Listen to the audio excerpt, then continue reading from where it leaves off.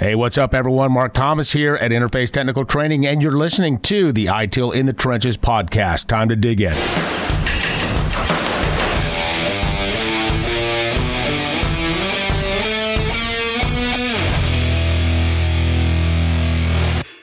Hey everyone, I wanted to share some thoughts with you on a call I was having with a client this morning, and we were talking about establishing frameworks and the ingredients that you might need to adopt an adaptive framework in your organization, whether that's COBIT, whether that's ITIL, or any other of the frameworks out there.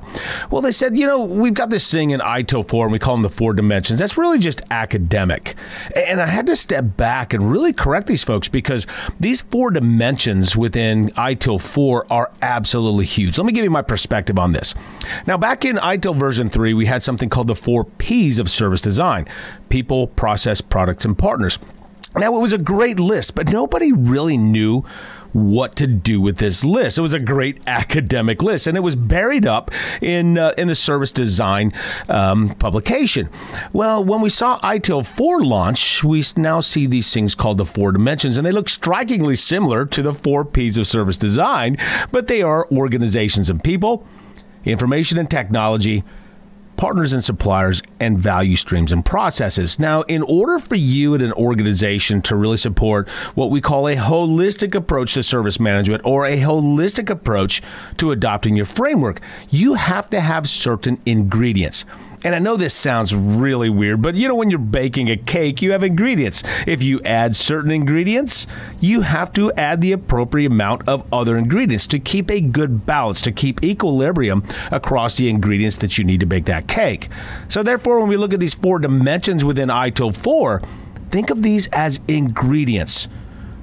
These dimensions, they're perspectives that are relevant to the entire service value system within ITIL, and really it includes the entire service chain, and really this includes the entire service value chain, all the practices.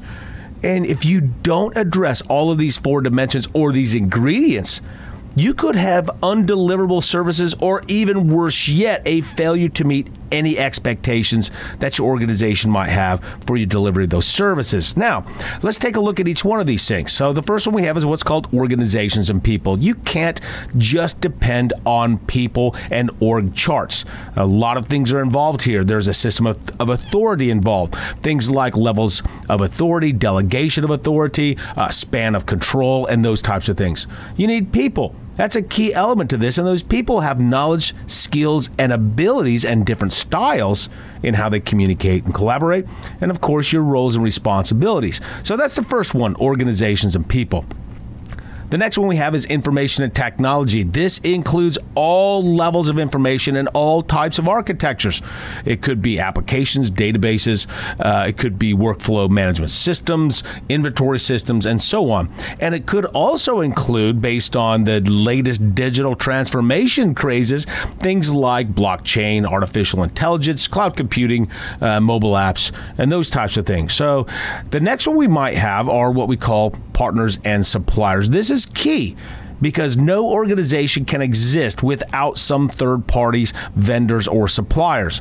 And this would incorporate things like the contracts and agreements with those partners and suppliers, the relationships we have, and the overall partnering strategy that we have with those partners and suppliers. One of the key things here is always know, when you have a partner and supplier, know what services they are underpinning, because you have to have those suppliers in order to create and deploy those services for your consumers. And then finally, we have value streams and processes. This is a huge part of ITIL. A value stream includes all those activities, how they're organized, and how we ensure we're enabling value creation through this value chain. And every time we use this value chain, it's called a value stream. Of course, it's generic, and it's based on specific scenarios on delivery of a service. Now, why are these 4 things important to us?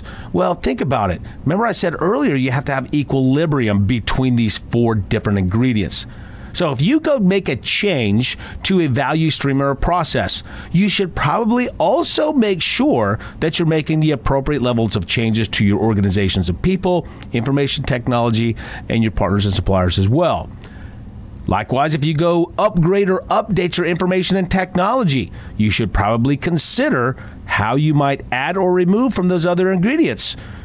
If we add information and technology, shouldn't we also be looking at the knowledge, skills, and abilities of our people?